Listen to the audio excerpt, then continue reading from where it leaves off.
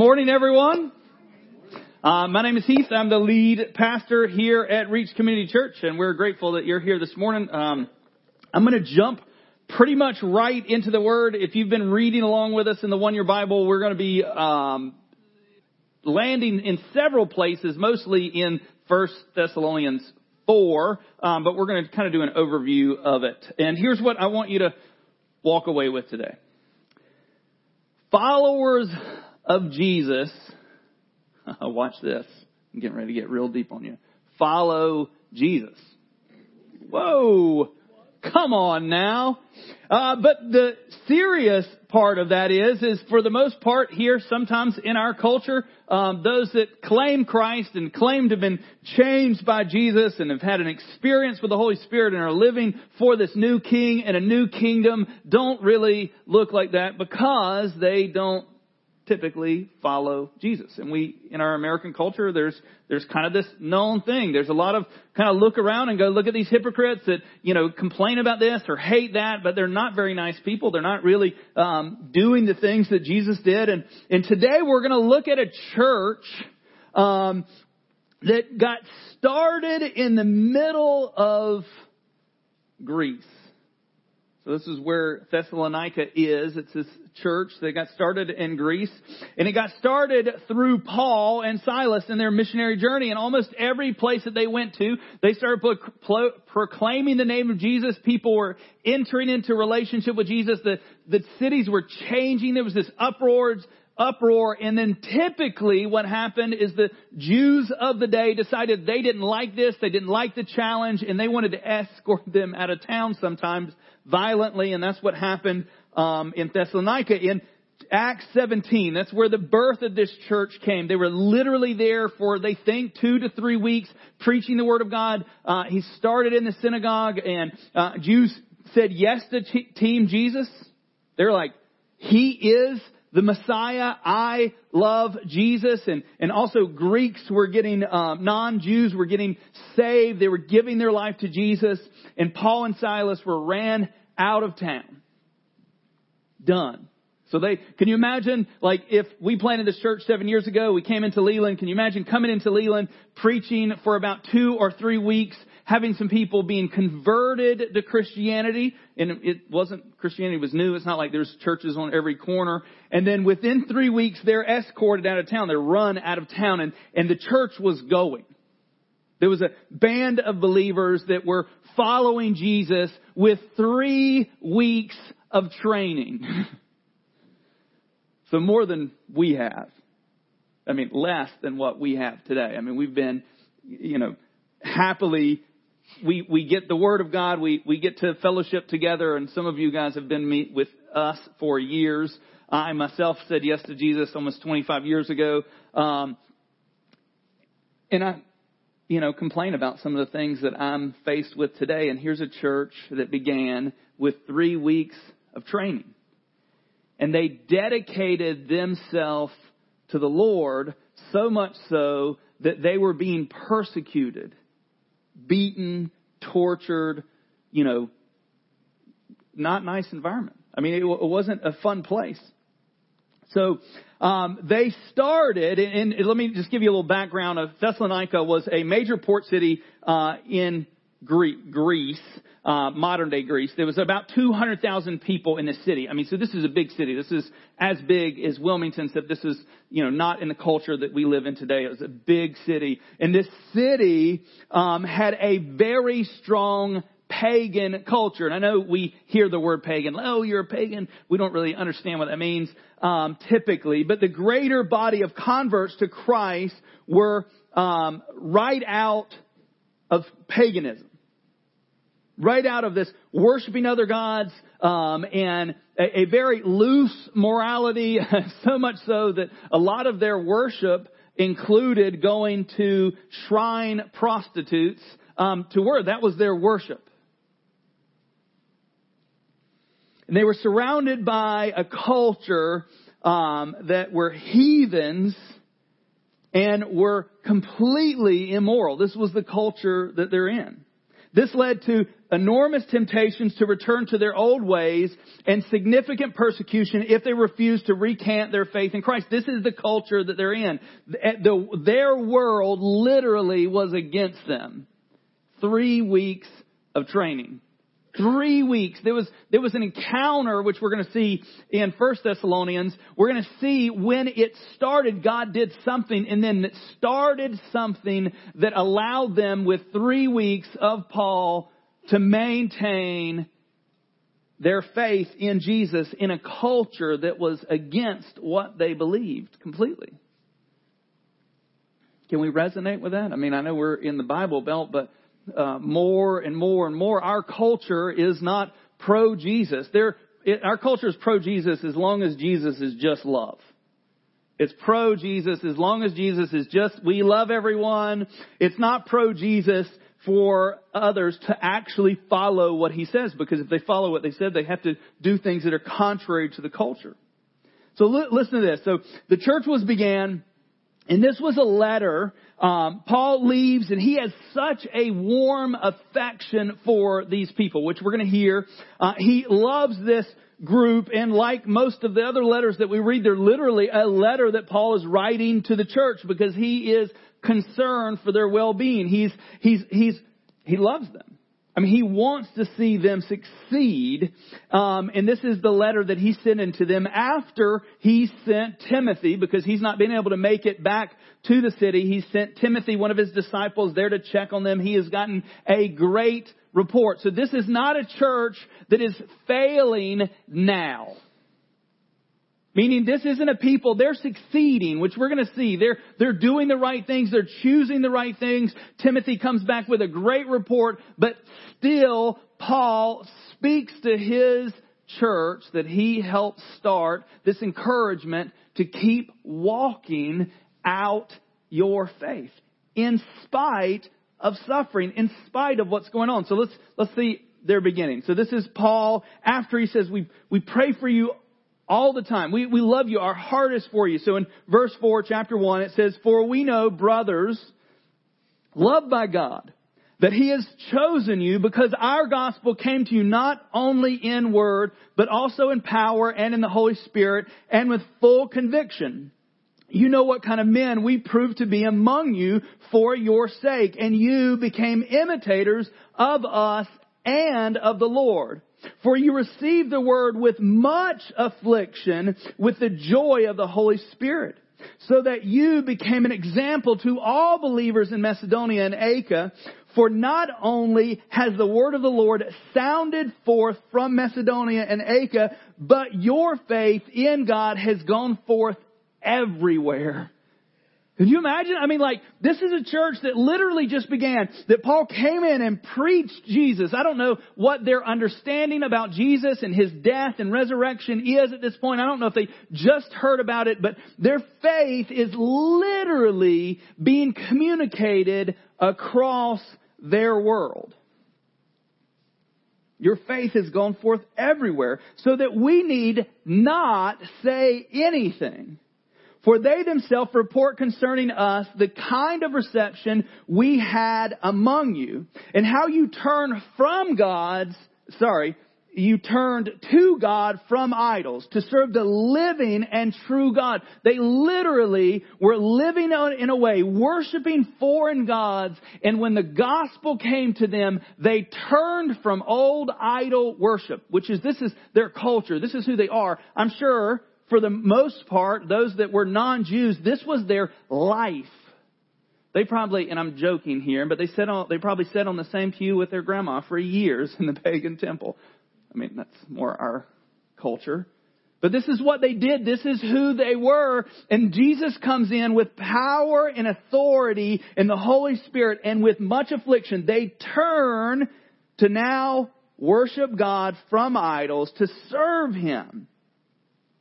In verse 10 it says, "And to wait for His Son from heaven, who He raised from the dead, Jesus, who delivers us from the wrath to come." He literally, He's like, you guys are awesome. You guys are doing good. There isn't like one of those churches where, and there was lots of church letters that were sent out that were like, there's things going on that we don't even want to talk about in this letter. There are things that need to be taken care of. There are things that we need to eradicate from the church because it's killing the church. This isn't that church. This church is doing great. Listen how Paul talks about his love for this group. In 1 Thessalonians 2:8, it says, "So, being affectionately desirous of you, we were ready to share with you not only the gospel of God, but also our own selves." We talk about this, like, this is one thing I would love for our church to be, is like, we don't want to just preach the word. We want to share lives. The reason why our name is Reach Community Church, because I believe that we need community. We need each other. We cannot do this alone. And Paul's saying, we not only just wanted to preach to you, but we wanted to share our lives for you. He actually refers to them as his little children, being mother and father to them. He's talking about, like, we love these people. He loves these people because you have become very dear to us. And then 1 Thessalonians 2:11 through 12. And this is where he says, "For you know, like a father with his children, we exhort you, each one of you, and encourage you and charge you to walk in a manner worthy of God who calls you into his own kingdom and glory." Walk in a manner that is worthy of God. That walk doesn't happen on our own. I don't know if you guys have tried unsuccessfully to just eradicate some sin or eradicate some part of your life that you know is destructive on your own. It usually doesn't work out very well. We usually come back to the same cycle. But what he's saying here is walk in a manner worthy of God who calls you into his kingdom and glory. He's saying God has empowered us through him, which we're going to get into in just a second. And then he's talking about their effect to the word. So Paul came in and preached the word of God, told about who Jesus was. And this is what he says about them with the word. 1 Thessalonians 2 verse 13. It says, "And we also thank God constantly for this, that when you received the word of God, which you heard from us, you accepted it not as a word of men, but as what it really is, the word of God, which is at work in you believers." See, here's the key. Like, I'm a little nervous about the next section that we're getting into, just to be completely honest. We're going to talk about sexual immorality. Yay. Yeah, okay. But let me just tell you that it's not me saying, hey, we should be good people that do right things, that don't live immoral lives. This is not Heath. This is not Reach. This is God through Paul. Well, God said it himself in the Gospels, which we've seen. But he is saying it through Paul right now. That this is his word. So when Paul's telling them the truths of the gospel, they're believing it not as Paul's word, but as God's word. And then there's a point and purpose for us to follow it. Because if you go out there and be like, I'm going to live Heath's word, not all my words are really good, to be completely honest. Not all of my words are ripe with the gospel. Not all of my words are straight from the Holy Spirit. Even ones I say up here, like if you're here a couple of weeks ago, awkward moment of me just going into some, not going to go there. Leslie thinks, thankfully, like, you just don't know. But when the Word of God, when we see it, it's what motivates us because, and let me just side tangent here. The Word of God moves us because it's what communicates who God is to us, what He has done for us, and what He wants to do through us. Like He has set me right. Like I am righteous right now, not because I'm better than you, because I'm not. I'm righteous right now because of the sacrifice that I'm trusting in that Jesus made for me. And He didn't do that just so I could not go to hell so that I can go to heaven. He did that so that I could have life right now. And all the commandments and what we're getting ready to talk right now is not to limit you from something. It's to save you from heartache, from pain, and the death that it brings. Not only in you, but in those that affects. So here's the thing that Paul's concerned about is, will culture, and I think this is my concern, the world's concern, not the world's concern, the church's concern, will culture turn the church? And we live in a culture, I mean, you're bombarded more than anyone, I think, than any generation. We are right now with access right here. I can, picture of my wife with notifications. I can, through this little device that we carry in our pocket, can have access to good things, and I can have access to horrible things right here in my pocket. We are right now in a culture, even more so, when they walk around, they saw it. This was a pagan culture that had pagan temples, that shrine prostitutes would literally sit there going, hey, come and worship the God that we honor through this immoral act. It was in their face, and I believe, like them, it's in our face. And I believe this morning that God's asking us, to you, is He worthy for you to live your life in a manner that fits the calling that He's placed on us? And so here we are in verse 1 of chapter 4. And I'm going to go through 8, and then we're going to skip down to the close in chapter 5. Verse 1, chapter 4, it says, finally then, brothers, we ask and urge you in the Lord, just as you received from us how you ought to walk and to please God. Just as you're doing. This is the key. Like, this isn't something he's writing to a church that is failing. This is something he's writing to a church that is succeeding, and he's still writing it because it is still important, because we're still alive. And there's still a tomorrow. There's still a choice that we're going to face every day. That you do so more and more. So you're walking and you're pleasing God as you're already doing, and you're going to continue to do that more and more. In verse 2, it says, for you know what instructions we gave you through the Lord Jesus. For this is the will of God, your sanctification.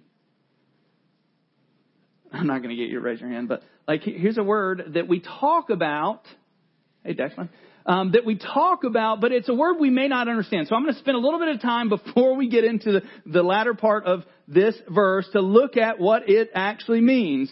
Sanctification, being set apart for the work of God. To sanctify something is to set it apart for special use. To sanctify a person is to make him holy. How many of you guys feel, don't raise your hand. Don't raise your hand. How many of you guys right now, and I'm not talking about because of what God's done for you. How many of you right now just feel like, I am holy? Don't raise your hand. Don't even look down, to just keep normal, act normal. The truth is that's not us. I almost, without a doubt, know that every single person this, to some extent, maybe not what we're getting ready to get into this next verse, to some extent, you feel unholy. Holy is literally being washed clean. We are this dirty vessel, and what He does in us is us becoming clean. And the majority of us probably feel more like the dirty vessel than this holy, pure, sanctified person. So there's three, and I'm not going to get into them, but there's I found this great little video. There's 3 different types of sanctification. I'm going to talk about the one that's progressive or experiential sanctification.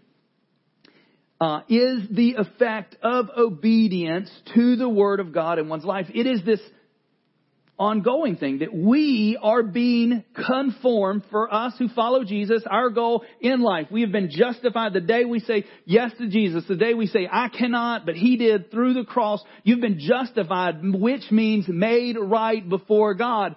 Sanctification is the process of you becoming holy, which you will be working on your entire life. There's no finish to this until we draw our last breath and we enter into the grace and glory of our new and future life with Jesus in His presence. But right now, we are fighting for our holiness.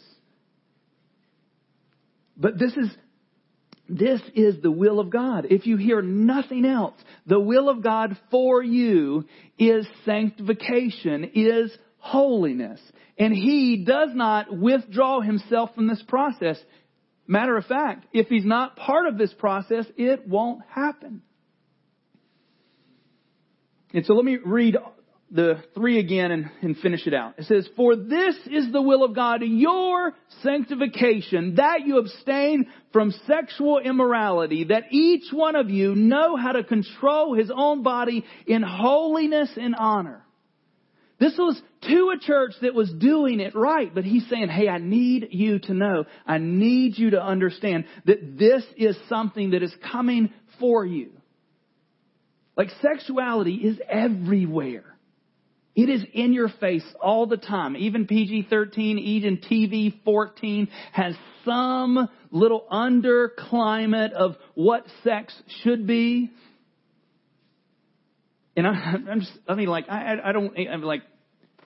this is where it gets a little awkward for me. It's here. Like pornography is a issue inside the church. And I'm not just talking about like ladies. I don't want to exclude you. Actually, statistics say that women's numbers are increasing in their viewing of pornography. But I mean, there's great little romance books that you could read that are just as to the heart an issue of this. But He's talking about, hey, if we're going to keep the church healthy, we have to make sure that we're walking out it in our life, that we learn how to control our own bodies. It is in our power through the Holy Spirit to walk out this life in Christ. But we have to keep our focus. Paul in 1 Corinthians talks about this a little bit in chapter 9, verse 24, and he's talking about preparing for a race. It says, "Do you not know that in a race all runners run, but only one receives the prize? So run that you may obtain it." Run in an effort to obtain it. Every athlete exercises self-control in all things. They do it to receive a perishable wreath, a wreath that will go away, a wreath. I just literally threw away like 7 Spartan shirts the other day because I don't wear them anymore. I know. I gotta let it go. 2015, 2016, I did all these races and it was like, look at me, I've got a t-shirt. I'm awesome. And I don't know. I just cleaned out my closet and had all these extra shirts and I threw them away because it's a perishable thing. No one's going, hey, how were those races in 2015 and 16, Eve? No one. If I wore the shirt, they're not going to be like, they're going to look at the year and be like, oh, I see you haven't done them in a while. But he's saying, hey, these athletes, I mean, if you begin to train and do something and you set yourself apart, which is what an athlete does, to compete competitively, they're going to change everything. They're going to get up early. They're going to train hard. They're going to control what goes into their mouth, what they eat, what they drink. They're going to control everything, all to win this prize that will go away. You know, even gold medal winners, when they die, there's not like, hey, special bonus, get into heaven with your gold medal. There's none of that. And when you die, that medal gets transferred to somebody else and maybe they sell it on eBay, but there's no eternal value to it. And he's saying they all run for something that's perishable. We run for what's imperishable, so I do not run aimlessly. This is what Paul's saying. I do not box as one beating the air, but I discipline my body and keep it under control, lest after preaching to others, I myself may be disqualified. Anybody read the newspaper? Like in the last 3 years, pastor after pastor, failure. I mean, it's not across the board. There's lots of God-fearing, God-loving pastors, but we're not exempt in this area. I mean, we see it. Big, well-known people have fallen for this. And I'm not here to answer why that happened to them, but what I am saying is that we are all susceptible to a loss in our holiness through our pursuit of following something else. And he spins this. So he tells them, hey, to abstain from sexual immorality, that each of one knows how to control his own body in holiness and honor. Verse 5, not in the passions of lust like the Gentiles who do not know God. So he's saying, hey, don't be like these people that they cannot control their bodies because they don't even know God. You know God. The power of the resurrection is living in you. Romans 8 says that the power that raised Jesus from the dead is in us, raising our mortal bodies to life. Knowing God is the key. If you don't know God, you cannot be sanctified. You cannot become holy. The beginning of our holiness is what Jesus did for us on the cross. And it's after that, us walking out our faith in Him, trusting Him, that changes us. And he goes on that this sin isn't only affecting you. In verse 6 it says that no one transgress or wrong his brother in this matter. Our sexual sin typically doesn't just affect us. It affects other people because the Lord is the avenger in all, and I don't mean like Avengers. I meant like He is the avenger in all things. As we told you beforehand and solemnly warned you. For God is not called us to impurity, but to holiness. That's what He's called us to, because in our holiness is going to be our greatest life. Like how many, and don't raise your hand again, please, how many in here after falling into any sin, and I don't mean just sexual sin, I mean like you just had an outburst of anger to your spouse, or, you waved at somebody with just one finger in a car, or, whatever. I don't want to just like, hey, like I'm doing really good in the sexual sin area. Well, so is the church. But there's all these other things. How many of you right now, at the end of that failure, feel like, man, I feel good? Like there was there was an interview with one actor, and he was talking about his addiction to pornography, and he was like, he's like, I've never ended one of those sessions of like looking at something and going, I just feel better. We don't. We don't feel better at the end of our sin because we understand what that sin is doing for us. Doing to us. It is destroying us. It's ruining relationships because He's called us not to impurity but to holiness. Verse 8, therefore, whoever, and this is not my words. Therefore, whoever disregards this, the words just spoken, disregards not man, but God, who gives His Holy Spirit to you. So he's saying, hey, if you're failing in this area, you're not failing to keep Paul's word. You're failing to keep God's. Knowing and loving God is the motivation in walking with God. Period. If we are not interested in walking with God, and this is harsh, if we're not interested in walking with God, we do not know or love God. Our affection moves us to action. I do not love my wife by telling her I love her. I love my wife by acting out my love to her, protecting her, honoring her, cherishing her, building her up. That is the effort. So for us to say, I love God, but don't follow God, then you don't love nor know God. Period. And I'm not talking about, and let me just take a deep breath, because some of you are like, Take a deep breath for a second. Let me look. We all have moments of stagnation. Every one of us. There's not a great Bible teacher that you don't read of this dark days of the soul that are struck. You don't read people. There's not this kind of like, steady. So if you're in one of those moments where you feel like, oh man, I don't know or love God because I'm not walking towards Him, but you over your life, you see that I am progressing this way. Even if right now you're in a down, the grace and mercy of Jesus is for you.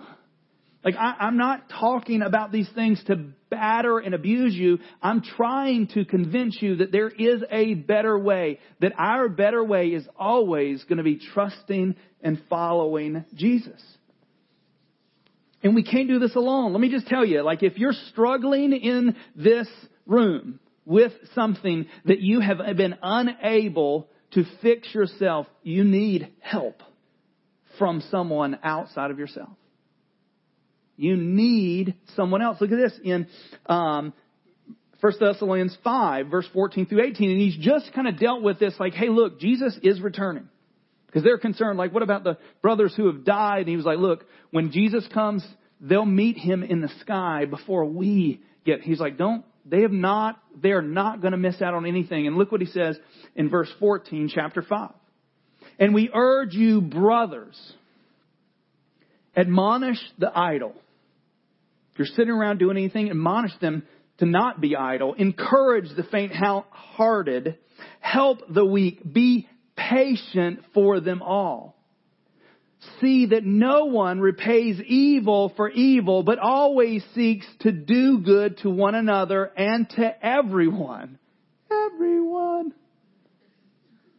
Look at this. And here's this verse that we love, we talk about. Rejoice always. Pray without ceasing. Give thanks in all circumstances. This is to a church that is literally being battered and abused for what they believe. Give thanks in all circumstances, for this is the will of God in Christ Jesus for you. That's a deep well that I'm not getting into right now. But God put them in that city. Their testimony is encouraging saints in the outer region for what they're doing. And He's saying, hey, look, encourage them. So look, if we're seeing people in our lives, admonish the idle, encourage the faint-hearted, help the weak, be patient with them all. We need each other. We need people in our moments to look us in the eye and say, look, how are you doing? And can you imagine if we honestly started getting honest with that and saying, instead of going, good. And I know it's Sunday morning and if you like spilled your guts and it's like, how you doing today? We're like, well, let's just have a seat here. And an hour later you finish the conversation. But like at some point we have to be transparent and honest with people saying, admonish the idle, encourage the faint-hearted, help the weak, be patient with them all, because every single one of us are going to, at some point, need another to encourage us. Not beat them up. Rejoice always, pray without ceasing, giving thanks in all circumstances, for this is the will of God in Christ Jesus for you. My hope this morning isn't that I beat you up, that you feel worse and you're leaving here going, yes, I'm a wicked, evil person. My hope this morning, because I think the world is doing that to us all the time. Jesus came to give you life and life abundantly. John 10:10. That abundant life comes through us trusting and following Jesus. You are not strong enough nor wise enough to lead yourself to life, but Jesus is. There's a point where we say we need help. Look, I want us to be a strong church, but we cannot be a strong church that allows sin to just take up residence in our life. We cannot. Because it's destroying us personally. And if you're married and have kids, it will destroy others. It will affect them. And listen to this. These are Jesus' words. Matthew 11:28 through 30.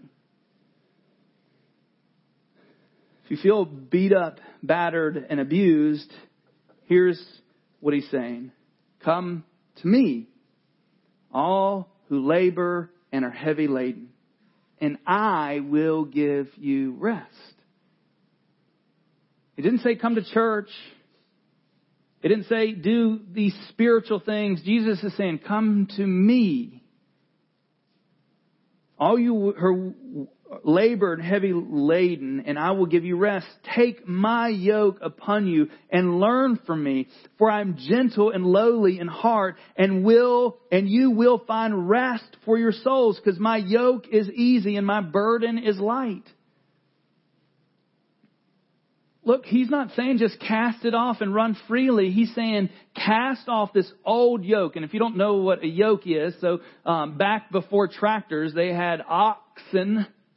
And the oxen were yoked with this wooden thing that went around their neck to the cart that they pulled to plow the field and all the other things. And if the yoke wasn't made right or it was on the wrong animal, it was painful and didn't work properly. It had to be fitted for you, because if it was fitted correctly, that as you pulled, it didn't hurt you.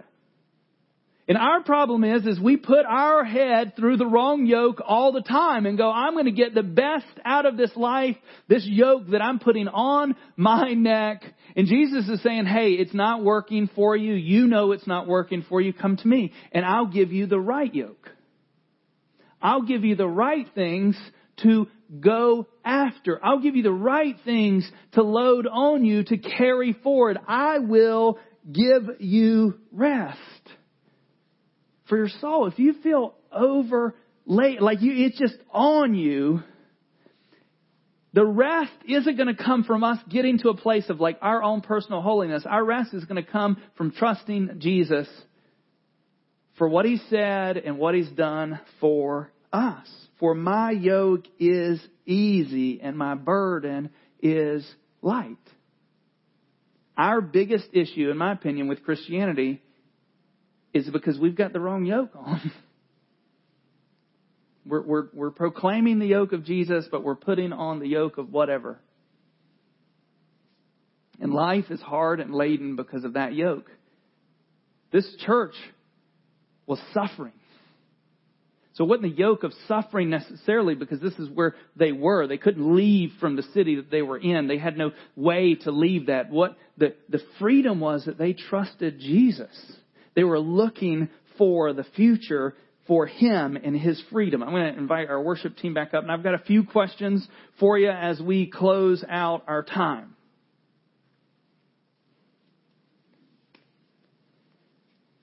Here's the first question, and you don't have to answer it out loud, so you can be honest.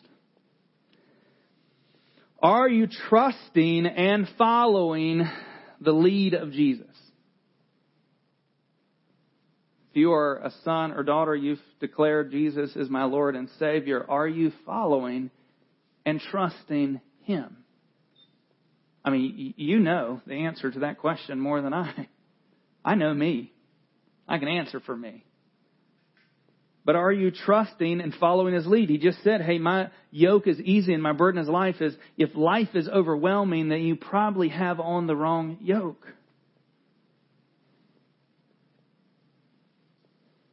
Here's another one, and it seems really idiotic. There was a person that Jesus healed, and He walked up and He says, do you want to be healed? It may have been Paul. Somebody asked. This is what happens when you just bring stuff out of your memory. He walked up to him and he's like, do you want to be healed? And like, can you imagine being a crippled person on the ground, unable to walk, and somebody walks up to you and say, do you want to be healed? Like, that is the dumbest question ever. And here's my question for you. Do you want to be healed? If you're struggling with a known sin that you know about and it is eating you alive, do you want to be healed and freed from it? And here's another way to ask that same question. Are you asking Him to free you from the sin that you are currently struggling with? I'm not asking you, are you trying to free yourself? I'm asking, are you asking Jesus, the one who sets us free, to free you from the sin that you're currently struggling with? And here's my last question. Who do you need to invite into this struggle? The word literally says, confess our sins one to another so that we can be healed. Whatever you're struggling with, you're not alone. I almost wish we had the ability, if we weren't judgmental and horrible people most of the time, to know each other's sins. Because I think if we understood the struggle that you're going with and understand the struggle that I'm going with or going through, that we would have a lot more grace and mercy for other people. We wouldn't struggle with it alone. I work out with this group called F3, and there was one morning we were literally in a circle, and one of the guys just confessed, like, here's something that's going on in my life. It was raw. And you know what happened from that? There wasn't like, oh, we hate you, we never want to see you again. What happened to that is all these other guys going, me too. Calling him, messaging him afterwards, going, hey, I'm in the same boat. Like, I'm so glad that you brought that up. And it started this conversation, and out of the conversation can come freedom. Because you release these things. So here are the questions again. As we worship, are you trusting and following His lead? Are you asking Him to free you from the sin that you're currently struggling with? And the last thing, who do you need to invite into the struggle? And I know, like every week, the prayer people are going to come up here in just a second. And this is one of those weeks you're like, I don't want to walk up front because people are going to think that there's something wrong with me. There is something wrong with you. Period. Every single one of us. Like, there's something that you need help with. Period.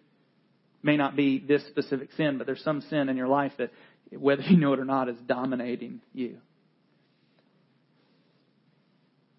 What if this morning in worship we sought freedom at any cost?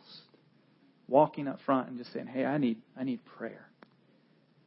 What if today, I'm going to speak a little hope, because that's really what one of the key themes of Thessalonians is this hope that God gives. What if today God set you free from this life-dominating sin that has ruined your current life? What if God set you free today? Because He can. And He is able. Are you willing to allow Him to? Let's pray. Jesus, without your help, we're stuck. And Lord, I just acknowledge that most of what I just said were for believers. And there may be people in this room that are struggling with even trusting or believing. And Lord, I just pray that your grace and mercy, your goodness would shine through all of that. And so, Lord, as we worship, Lord, I pray that you help us understand that you have called us to be separated from our culture, not away, but holy. You have called us to a different standard, and in that standard there is freedom, there is joy, and there is peace. Lord, I pray right now in Jesus' name, Lord, as we take inventory of our life, of the sins that are dominating us, of the things that we're confronted with, that you would help us, that you would lead us to a freedom that we are unable to give ourselves, but a freedom that you died and rose from the dead to prove that you had the ability to set us free from. Lord, help us, like the people of this church, take your word for what it is, that it is the word of the living God. That your will for us is purity, your will for us is a life dedicated to you. You are our joy. And Lord, if that's not so for us right now, help us get to that place. We need your grace and your mercy. Lord, I pray that you would encourage us, that you would love us, that you would set us free this morning. We just pray your grace and your mercy. In Jesus' name, amen.